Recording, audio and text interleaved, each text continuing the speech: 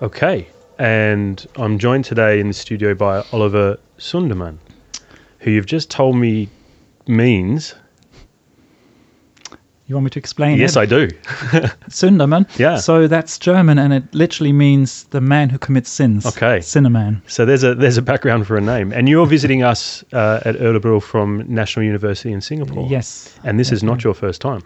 No, it's actually the third time I'm here. Okay. I seem to keep coming back. Yes, and we keep sending people over to you. Yes. Including me. That's Because I've been very over true. to see you guys a couple of times. Yep. Okay.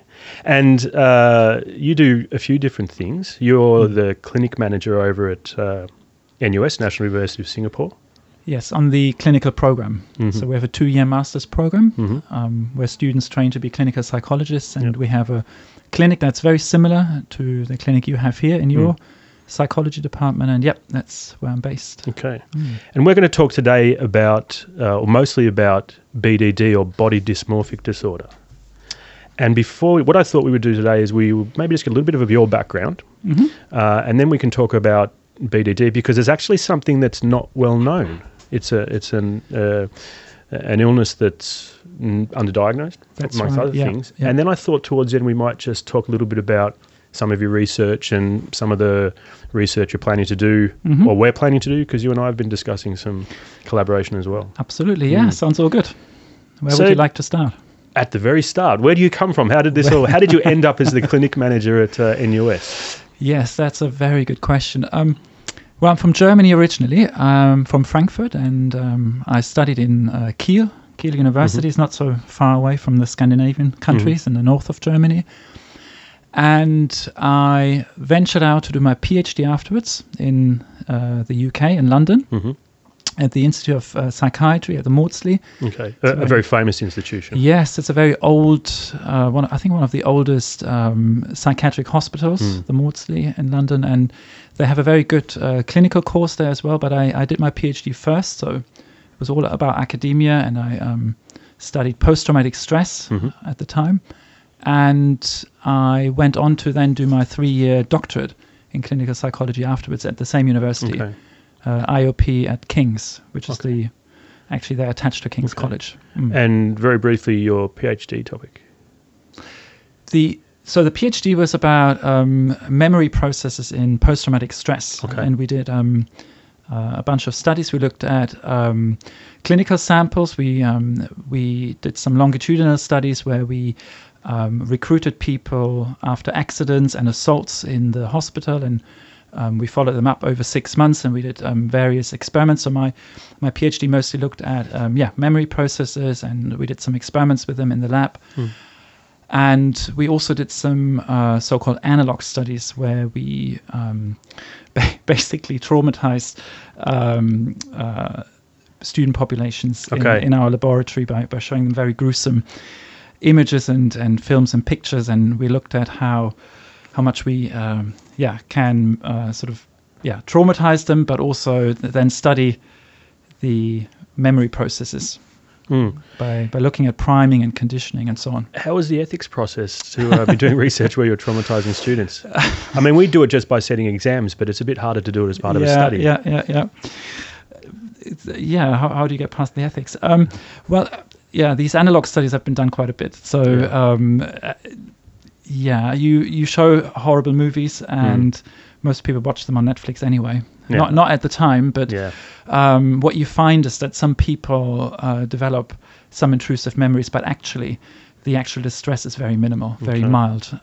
So none of the people who came to our lab actually had any lasting problems from that. Okay. But so that was my PhD. Yep. That was on post-traumatic stress.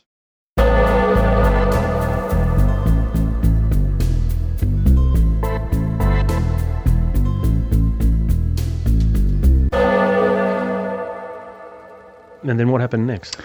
So then I went on to do the clinical training at the IOP as well. That's a 3-year doctor course where you have clinical placements and you do some research and service projects. And that was another 3 years. And so I then, in my final year, we had specialist placements. And I developed an interest in body dysmorphic disorder. So this is where it starts. So that's where it started back in 2012. Mm-hmm. And yeah, so at the Maudsley they had, or they still have, the Center for Anxiety Disorders and Trauma, which is a specialist clinic, outpatient clinic for people with anxiety problems. And they had a lot of experts specializing in all sorts of anxiety problems. And so BDD was one of them. BDD and OCD was actually the two main groups I worked with on this particular placement. And yeah, so I went on then afterwards to work in various national clinics, both inpatient and outpatient, for a few more years. And in the UK? In the UK. And so your role at the moment is you're managing the clinic? Yes, so I have a bit of a mixed role. So officially, on paper, that's my role to run the clinic, and I do, and that's a job in itself. But I also teach on the clinical program, and I do a bit of undergrad teaching as well. And I'm very fortunate that I also have a bit of time to do research, and I do a lot of clinical supervision as well in the clinic. And we do. We do develop the clinic more towards specialism as well in OCD and BDD. So, we're promoting the clinic in Singapore. We're doing more public work, both for OCD and BDD, and we're getting a bit more known to help people with these kinds of problems. And there's not a lot of not opportunities, but not a lot of services in Singapore to help people with these sort of specific types of problems, especially BDD. So there's some very good OCD work going on in Singapore, but not so much for BDD. Okay. And so that brings us to this idea about BDD, Body Dysmorphic Disorder. Yes. Not something that's so well known. Could you tell us just a little bit about BDD for those who've probably never even heard of the term before? What is BDD? Yeah, so body dysmorphic disorder is, it's essentially, it's a problem with preoccupation of a perceived flaw or several flaws in one's appearance that are not or only slightly noticeable to other people. Okay. So mostly the concerns are focused on visible parts of the body. So very typically people being unhappy about their nose, their ears, the shape of their face, or their hair, but it could affect really any part of the body. Some men or women don't like their genitals, and they can start really obsessing over those body parts, or don't like their legs or hips. But visible parts are more common. And just to stop there quickly, there's two words that have come up which we probably need to talk about a little bit more detail before we go further. The first one you said was preoccupied. Yes. Because straight away I can imagine someone thinking, but people don't like parts of their body. Yes. But that's not what you're talking about. So this word preoccupied means something very specific. Well, it's those people who... so preoccupation really means that you can't, or the person can't stop obsessing and thinking about their perceived flaw. And the important bit to add here, of course, is that that this preoccupation needs to cause some clinical significant distress or functional impairment, and it usually affects relationships, friends, families, functioning at work. So, of course, there has to be some clinical problem. And most people, I guess that's probably fair to say, are to some extent at some point in their life maybe not so happy about certain parts of their bodies. I guess that's very normal. But it's when those concerns start taking over the person's life. Okay. Interfering, causing distress when there is a problem. And people who have these severe preoccupations and who may meet diagnostic criteria for BDD, they respond to those concerns, appearance concerns, with a set of very understandable behaviors from the problem's point of view. So if you really believe there's something wrong with your body or with your nose or with your eyes and so on, then it makes a lot of sense that you want to use makeup excessively or not leave the house. So it's lots of avoidance, very typical. But many people with this type of problem, they're also, of course, by nature of this problem, they see this as a physical problem. So they may not go and see a psychologist. So a lot of clients, they end up getting cosmetic treatments or cosmetic surgery, spending vast amounts of money on procedures they don't need. And so obviously for the person who's experiencing this, they're not experiencing that they're preoccupied with something. They're experiencing that they actually have a major problem with some part of their appearance. Yes. And you used the word obsessing and obsessions before, and that's a very specific term as well here. And I understand that for those who are listening, an obsession is a repetitive, intrusive thought. So it sounds to me like you're talking about somebody who is thinking about a problem in a way that they feel like they can't control and too much and too intensely, and then doing a bunch of things about it. Yes. So we have an obsessed and a preoccupied person focused on a physical flaw. That's right. Yeah. So the person has this very vivid experience of having a flaw in their body that is not so noticeable to others. Sometimes slightly noticeable. So if you take out I sometimes say to clients, if I were to take out a magnifying glass and were to take up a really close-up look, I could maybe just about sort of see what you're getting at. Highlighting, sometimes there are small differences in maybe skin texture and so on, but it's usually the concerns are excessive. And relative to the I don't want to say problem, but relative to whatever it is they're responding to. Yeah. So the person with BDD would often have their problem minimized because you wouldn't be able to tell that they are, if they don't tell you that they have a concern, a very strong concern about a part of their body. But this could also apply to someone who was responding to something very noticeable, so perhaps like a receding hairline. Yes. So it could be for someone who they're reacting to something in their appearance that maybe others really struggle to even notice, or it could be something that others would notice but don't think it's a big problem. Yes, that's right. So yeah, I mean, it is a fear of judgment, essentially, being a fear of being judged for the way you look. And of course, if a receding hairline, so my hair is a bit balding. It's mine. Yes, and so I don't like it, but I don't preoccupy over this all day long. And that's the important distinction between people who have a clinical problem, BDD, the distress it causes, and those who have maybe some concerns, but it doesn't really interfere with their life. And yeah, I think that's an important distinction.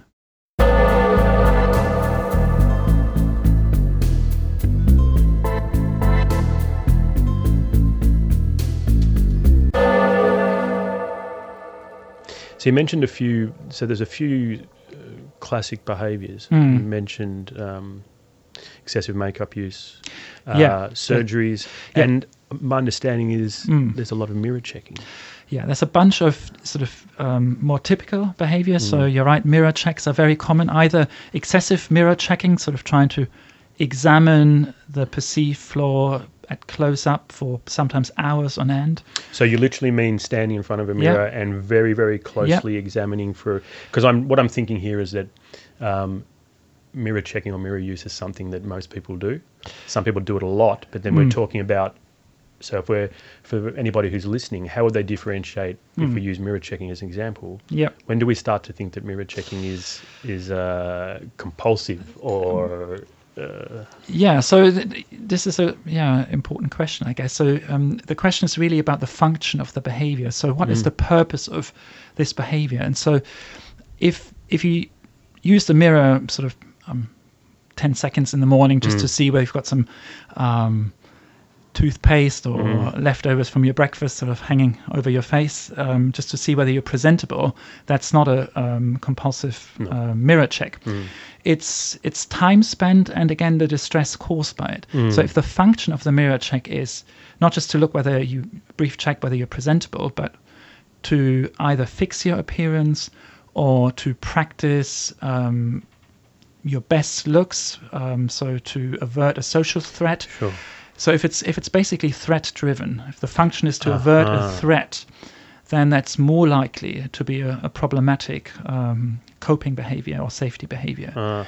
So it's the way the mirrors are used. So typically, someone with BDD who worries about, say, a flaw in their face, they would take a very close-up look. They sort of get, sometimes we say, lost in the mirror. And so they really zoom in on their perceived flaws versus stepping out of the mirror and taking a more holistic view, which is usually more helpful, more functional. So they're seeing just the flaw, essentially. Yes, and examine it, and they might use tweezers or skin picking as another common behavior used in front of the mirror to try and operate or fix the part of the body they don't like. And that's an important part, how you use the mirror. Because I remember a client I worked with in the UK who he had a very, very severe preoccupation with facial skin. And he was very unwell, and he came to our residential unit for 3 months of intensive work. And he had used sandpaper on his face and wanted to burn it off. And he was very, very unwell, and he was hiding at home with the curtains closed. Bright lights are often very difficult for people with BDD because they fear that their perceived flaws are more noticeable to others. So bright lights are very difficult. And he was either fully avoiding mirrors because it was too distressing to see, for him to see his flaw, or getting lost and stuck in the mirror. And so he told me, he said, Oliver, I wish I had your skin. I said, what do you mean? He said, oh, you've got Hollywood skin. I never heard this expression before. I don't know, like Brad Pitt or one of those stars. And he said, yeah, I really like to have your skin. And I said, okay, I didn't know I have good skin. I don't use any products or spend any time on it. And we then discovered together that the way he used the mirror was very different to how I used it. So we went to the bathroom together, and he showed me how he would use the mirror, which was like literally 2 centimeters close up, using magnifying mirrors as well. And of course, you see all sorts of blemishes and beads and blackheads and so on. And I did the same, and I never knew I had so much dirt in my skin and pus and so on. I started squeezing around a bit, and I could really sort of see why this is problematic, because it does distort the way you see yourself. If that's how you use the mirror, that really really distorts your perception, because it's a very sort of zoomed in shot of one single aspect of your appearance, which is not how other people see you. And so that was an interesting experience, both for me but also for him. Is there any time element to this? So we've talked about someone using a mirror in a very different way. Is there any ideas around just how much time in front of a mirror before you might start to think that somebody is really struggling? Yeah. Knowing that some people spend quite a lot of time in front of the mirror anyway. So, just to be absolutely clear, that if you're not experiencing distress, or it's not impairing you're not being late for class because of makeup routines or mirror checks and so on, or grooming routines, then you don't have a problem. Okay. So, but the diagnostic criteria suggests that if those behaviors we've just gone over, and then there's some more typical BDD behaviors, but taken together, if that takes up more than an hour in the day, the preoccupation and the responding to the preoccupation with those behaviors, then that's an indication of having BDD. So if you were having some sort of distressing experience with mirror checking, but it was less than an hour, it might be something worth concern and maybe attention, but it wouldn't necessarily mean you're going to be diagnosed with BDD. Yeah, that's correct. Although, like with all mental health problems, really, BDD falls on a spectrum as well. Yeah. And there's some academic discussion around how much that is the case, but that's usually a helpful view to take. So that means not everyone engaged in those behaviors really has a real diagnosable problem, but there may be a problem. And even if they don't meet the formal criteria, they may be in need of treatment. If what they do, even if it's half an hour a day, is causing significant sort of problems. You mentioned there are some other very typical behaviours. Were there other things that... Yeah. So it's very common as well, not just to seek surgery, but also to fantasize about looking different. That's very common. It's called mental surgery. We sometimes use that expression. So you operate yourself in your imagination, and you could spend a lot of time doing that, and that's unhelpful because it feeds your preoccupation, and you're not really solving a problem, or you're solving the wrong problem, which is your focus on appearance, when the problem is more to do with preoccupation rather than an actual physical problem. So that's another very common behavior. What else? So appearance comparisons are very common as well. So to compare yourself with peers and other people who mostly the person would perceive as more attractive. And so this is an unfavorable comparison that often, brings on more depression or low mood and shame and sadness. But it's very typical as well. Or rumination, why don't I look better? Or why am I stuck in this body? And so by rumination you mean... Because I think that's a word that maybe some people won't recognise. Rumination basically are repetitive thought patterns or thinking styles, sort of mulling over the same topic, usually referring to the past. So rumination refers to past topics. Yeah. It's more common in depression, and worry is more future-orientated. It's more present in sort of generalized anxiety, where you worry about bad things happening in the future. But rumination in BDD is often about why was I born with this body? Why can I look different? Or if the person went for surgery, why did I do that? I shouldn't have done that. So a lot of why didn't I, or I should have, and getting stuck in those repetitive thought patterns.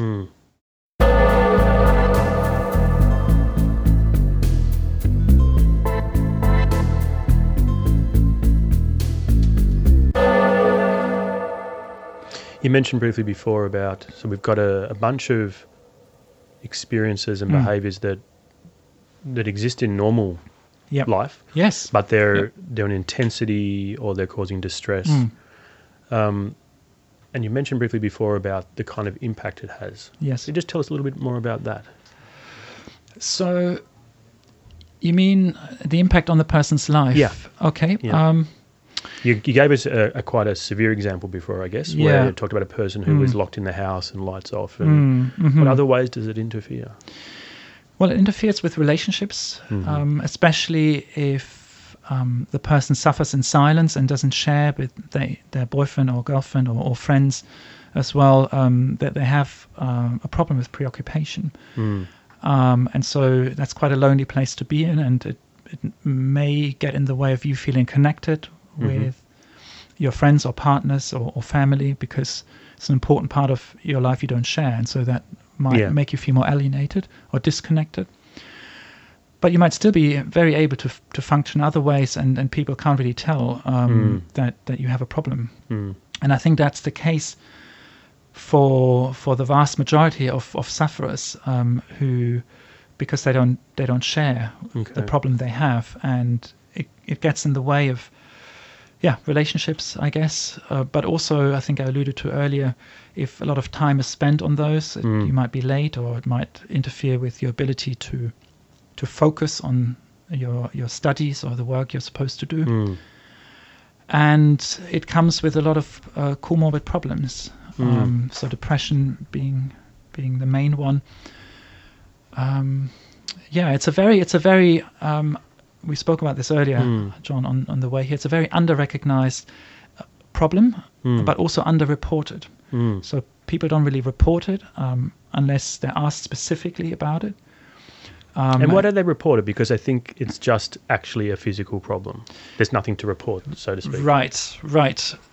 that also falls on a spectrum. So some people have, quite good insight that actually there's maybe a psychological problem, and actually a lot of people with BDD, they had some very bad experience when they were younger, teenagers, especially during adolescence. They may have been teased or bullied about an aspect of their appearance, and that memory can really sort of stay with a person. And we sometimes use the expression being haunted by those memories or ghosts from the past.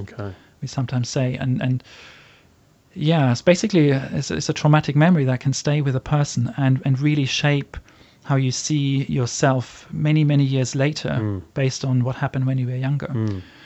And so it's underreported, but then it's also underrecognized because first of all, many health professionals, they don't know about BDD. They might therefore not ask the right questions. They might not ask about it, or also very typical and common, they minimize the problem, or they might tell the person, don't be so narcissistic, don't be so vain,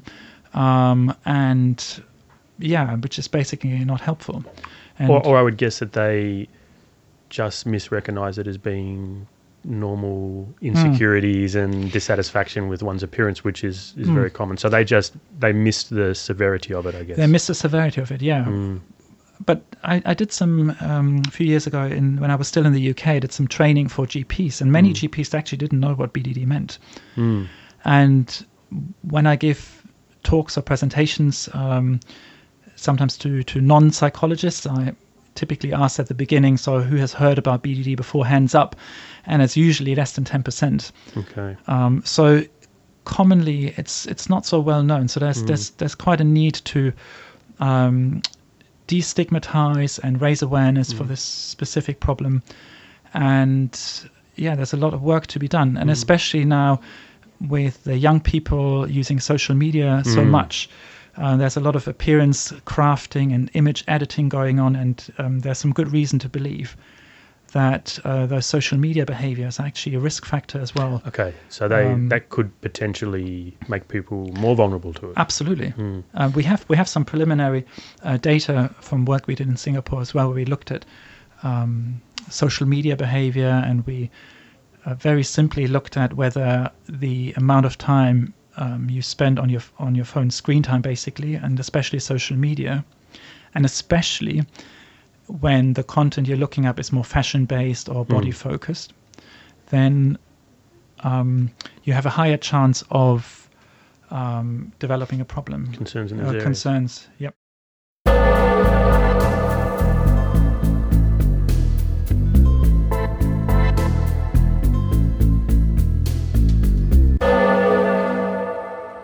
So we talked a bit about people not reporting BDD, but my understanding is also that people or professionals sometimes misdiagnose it, meaning that they think it's something else. Yes. So can you tell us a bit about that? Yeah.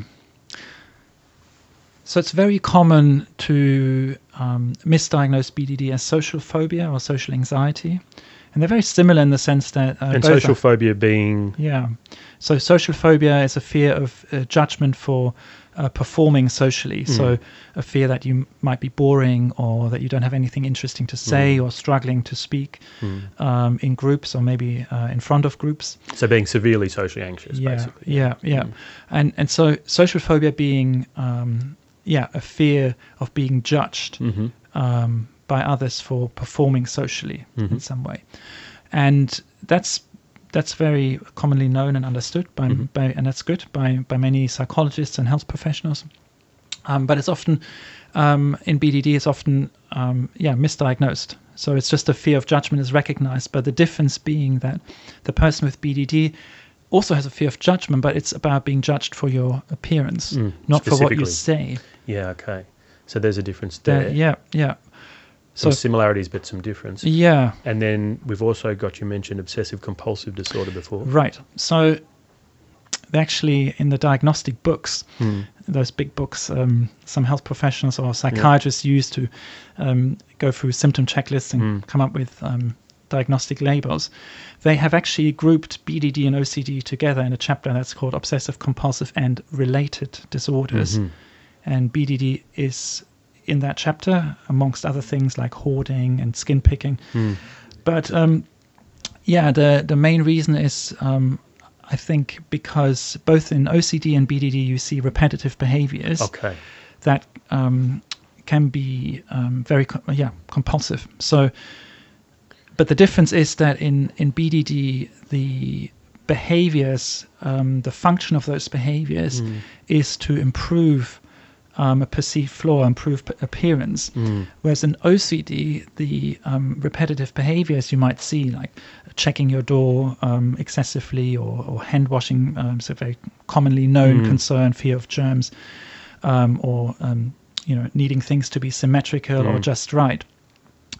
The difference is that the function of those behaviors is often to avoid harm of some sort. So you want, preventing harm from occurring either to yourself or loved ones, or it's just a just right feeling. So it has to be repeated until it feels just right, or to avoid feelings of disgust. But it's not appearance related. Right, so you have the repetitive behaviours, but in BDD it's very specifically about improving appearance. Yes, that's or high right. appearance. Yeah. And I'm also aware that there's some misdiagnosis with eating disorders. Yeah, so that's a very good question. So both eating disorders and body dysmorphic disorders are problems with body image, or disorders of body image. And in anorexia nervosa, one of the most common eating disorders, the main concern is a fear of weight gain. And the distorted body image is that the person with anorexia, they perceive themselves as possibly having more weight than they really have. So they're underweight. But in BDD, it's not about weight. It's about a part of your body you dislike very much, but not weight. So that's a distinguishing criteria. So if the concern is about weight gain, this is more likely to be an eating disorder problem. And if the concern is more about not liking your skin or your hair or the shape of your face, it's more likely to be BDD. And how does this relate to... I'm aware that some people that become obsessed around their body appearance, I'm thinking about big guys in gyms right here. Yes. Is a very special example of this. Yeah. So it's very... you had a term for this earlier. Yes, it's called muscle dysmorphia, or the media sometimes refers to it as bigorexia, as opposed to anorexia, and it refers to a preoccupation with muscle mass and body fat, and it's a subtype of BDD, and it occurs more frequently in men. So I don't think I mentioned that earlier, but BDD is a little bit more common in women, but it is especially underdiagnosed in men. And we don't know exactly the reasons. It could be to do with shame and stigma, but it's often overlooked. In actual fact, there was a study done in Sweden 10 years ago looking at the so-called prevalence rate of BDD, and this study only looked at women. And they didn't include the men in this study. And I thought this was very reflective of the problem that's often overlooked in men. And so men can have BDD as women about any part of their bodies, but obsessing over not being big enough is very, very common. And so a young man or female as well, so it's not specific just to males, muscle dysmorphia, but typically the person, they would spend excessive amounts in the gym. They would possibly engage in steroid use or protein shakes, excessive use of those as well, and possibly avoidance of social activities, again, for fear of judgment. And this can be, very, very problematic if those behaviors take over the person's life. And obviously there's people in the gym that are getting very big and they don't all have body dysmorphic disorder. Sounds to me like, again, the difference here is around distress. So I can imagine somebody who is spending a lot of time building their body right up, is enjoying doing that, finding it rewarding. Yes. But we're talking about something else here. We're talking about a subset of people who are in distress. Yeah. Again, we're not saying that anyone who goes to the gym is having a problem. I think the way to look at this is, again, to see whether it's causing you distress. And you could, maybe ask yourself, if it was a problem if you didn't go to the gym, could you miss a gym routine? And if that's really difficult, then maybe that's an indication that there is a problem with, obsessing maybe a little bit too much over gym usage and maybe your appearance.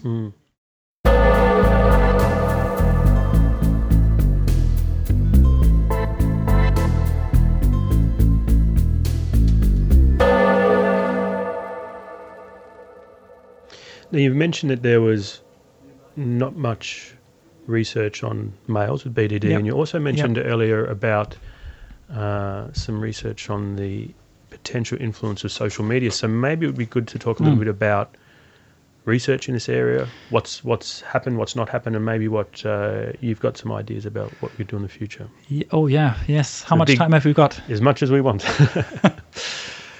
So where to start? Would you like me to share a little bit of what we are doing, or what we think needs to happen? Yeah, maybe we can start with the social media. I mean, obviously, everybody's interested in the influence of social media, so let's start there maybe. Okay. So there is some really good evidence now that the time spent on social media, especially when the focus is on fashion blogs and sort of strong image-focused or body-focused content, is related to body dissatisfaction. So the more time you spend on these Instagram posts and possibly comparing yourself to those people or influencers, the more time you spend, the higher the chance that you're not liking your body. Again, this is just a correlation, and it may not be a problem, and it's not clear whether the social media usage actually causes the body dissatisfaction, or whether people who are not so happy about a part of their body are maybe drawn more towards this sort of content. It could be either. It could be either, yes. We are doing a very cool study in Singapore at the moment, where it's a lab-based study where we invite participants, mostly students, to the lab, and we let them take selfies, and we let them edit the selfie, and we have one group that edits the selfie, another group doesn't edit the selfie, and we're comparing whether those beauty filters have an effect on your body satisfaction, especially when you have to upload those, or when you share your own images, whether that leads to more comparing yourself to others, whether it raises your aesthetic standard to in an unrealistic way. And there is some early indication that seems to be the case. I can't talk about the results just yet, but ask me in a couple of months. Okay. But we're looking at that, and we want to see whether there's some causal relationships in terms of whether the photo editing and you comparing yourself with seemingly others who are supposed to be more attractive is a problem. So it may be the case that some of the social comparison that occurs with the use of social media can impact body image dissatisfaction. Yes. And then body image dissatisfaction is a risk factor for BDD. Yeah, possible. So there's this term called Snapchat dysmorphia that was, I think, was only coined very recently, I think, by some doctors in the US, referring specifically to this quite big group of people actually are using these beauty filters and image crafting apps to improve their online presence and images, leading to more people wanting to look like their edited selfies and seeking surgery to look more like their edited pictures. And so there's an increase in numbers of people going to cosmetic clinics and seeking plastic surgery.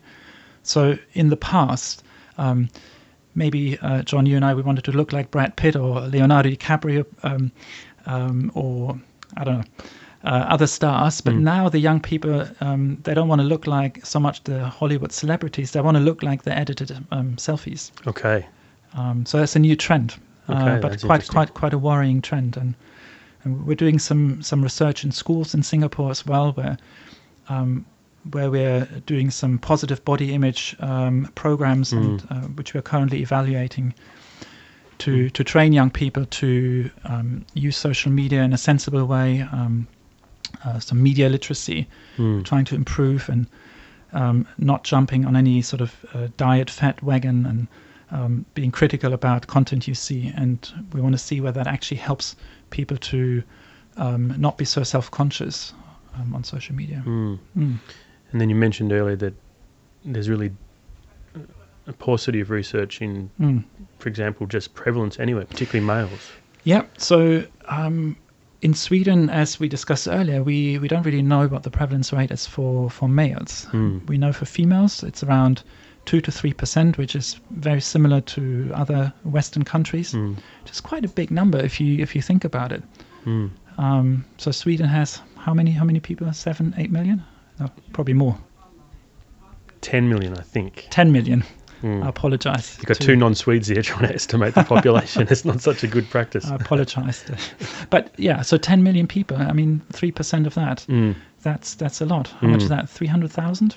Something like people, that, yes. Yeah. So that's, and this is the severe end of the spectrum. Suggesting there's a lot of people in the subclinical range and so on. So it is a big problem. So for males, I think we need to also learn a bit more what their concerns are and how frequent they are. And I think we need to learn more about help-seeking behavior and access to treatment. So how can we improve access or reduce barriers to treatment and make it more accessible treatment. And we need to destigmatize.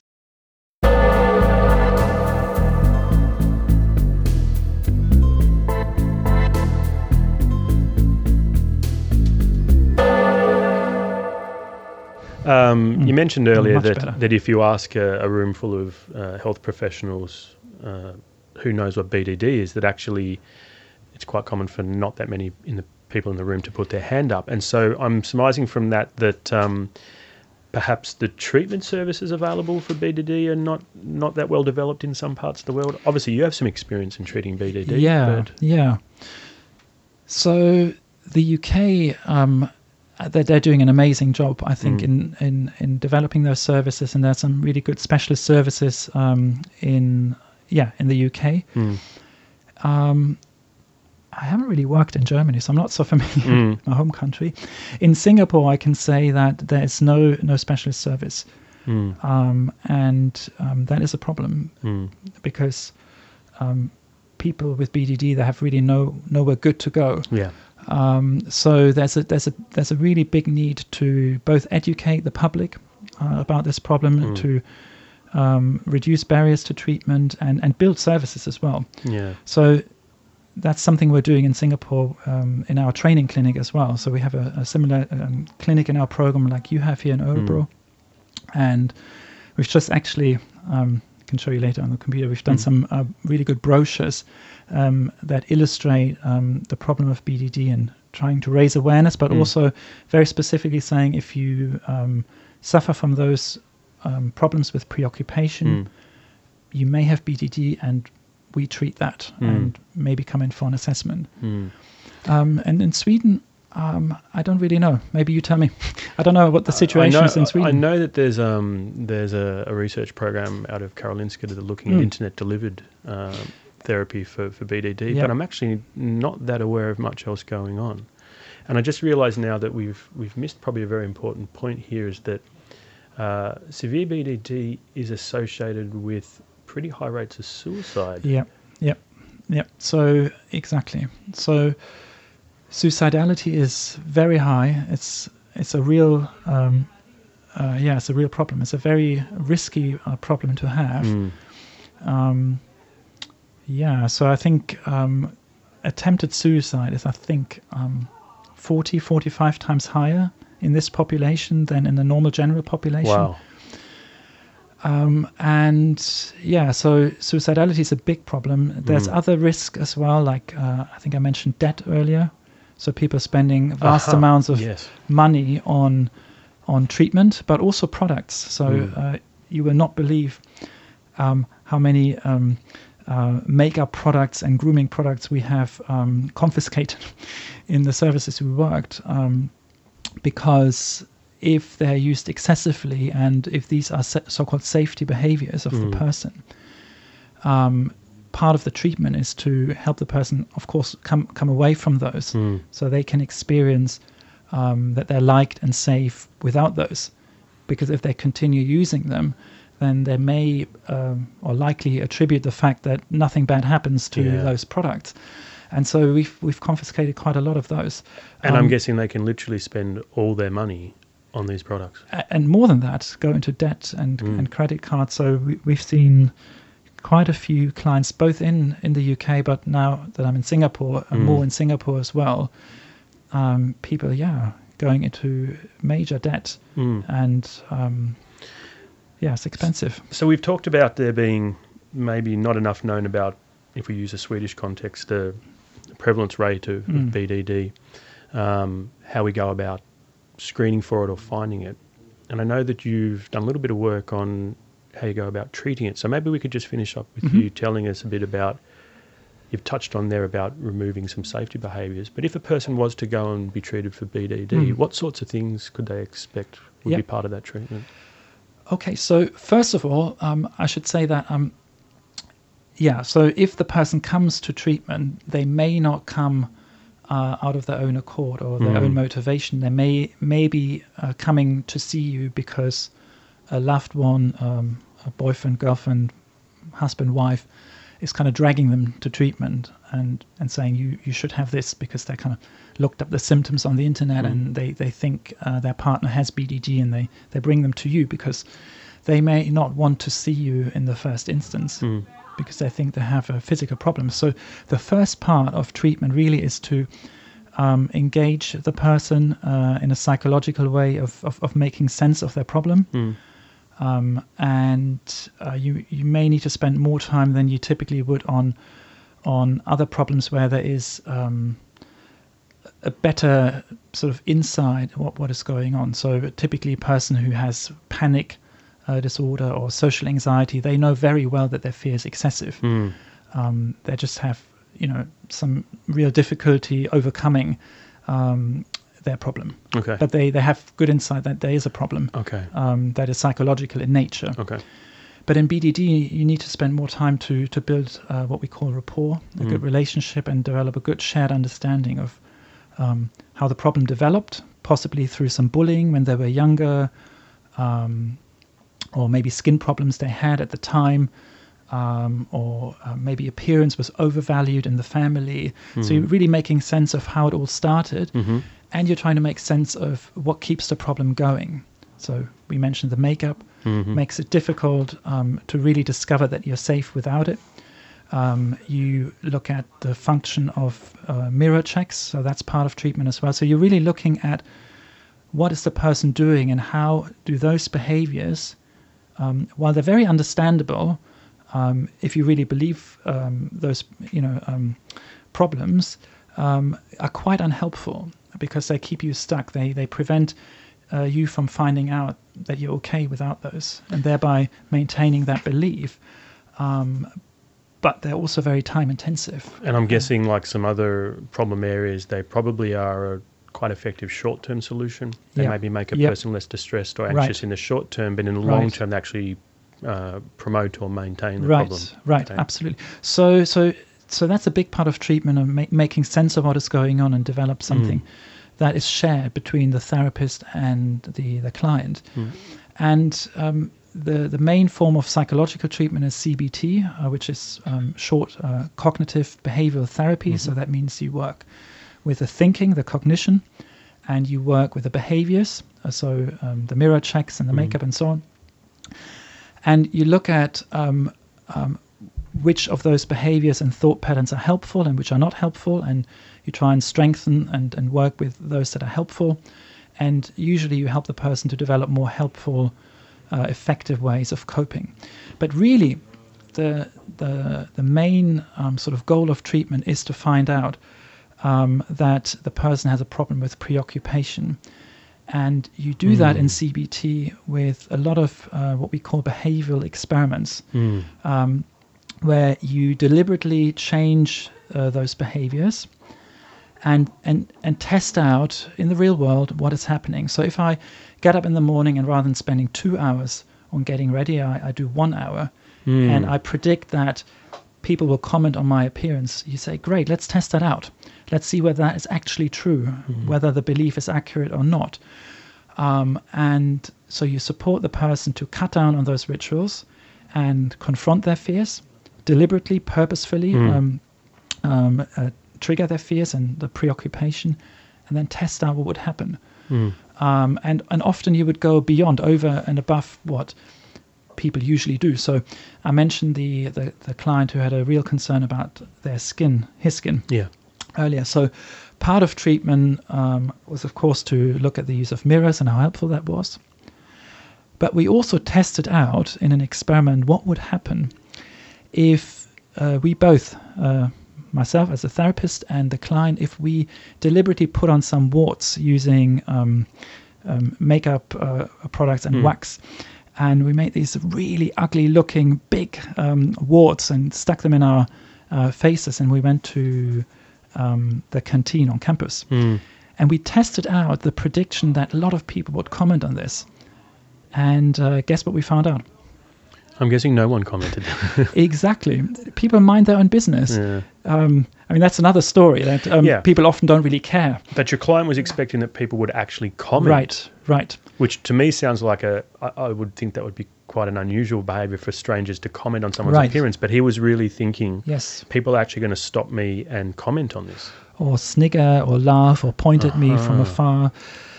And so what we were doing there was we were testing out that he had an excessive fear about people judging him and commenting on him. And so you do a lot of this work. Of course, you have to tailor that to the specific behaviors your client engages in. And the other sort of important line of work you do in CBT, working with someone who has great body shame, is that if there was trauma in the past, you would address that as well.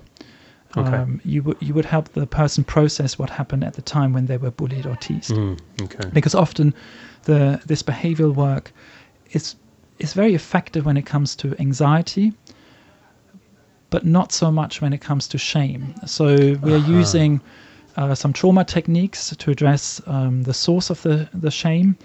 And we're also using a lot of compassion-focused techniques that are more effective when it comes to shame and anxiety.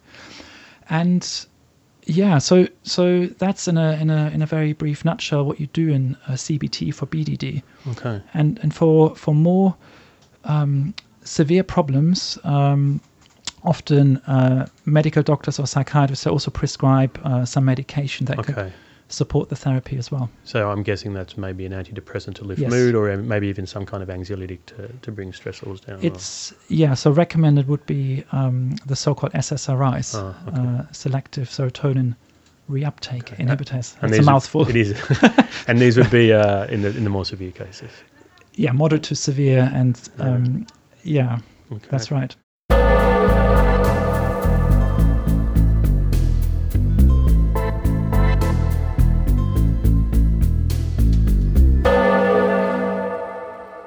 Well, I can see that we're pretty much out of time. So I think maybe just to finish up is to, if we can just tell people how they can find you if they're wanting to find out more about your research or your clinical work, how would they find you?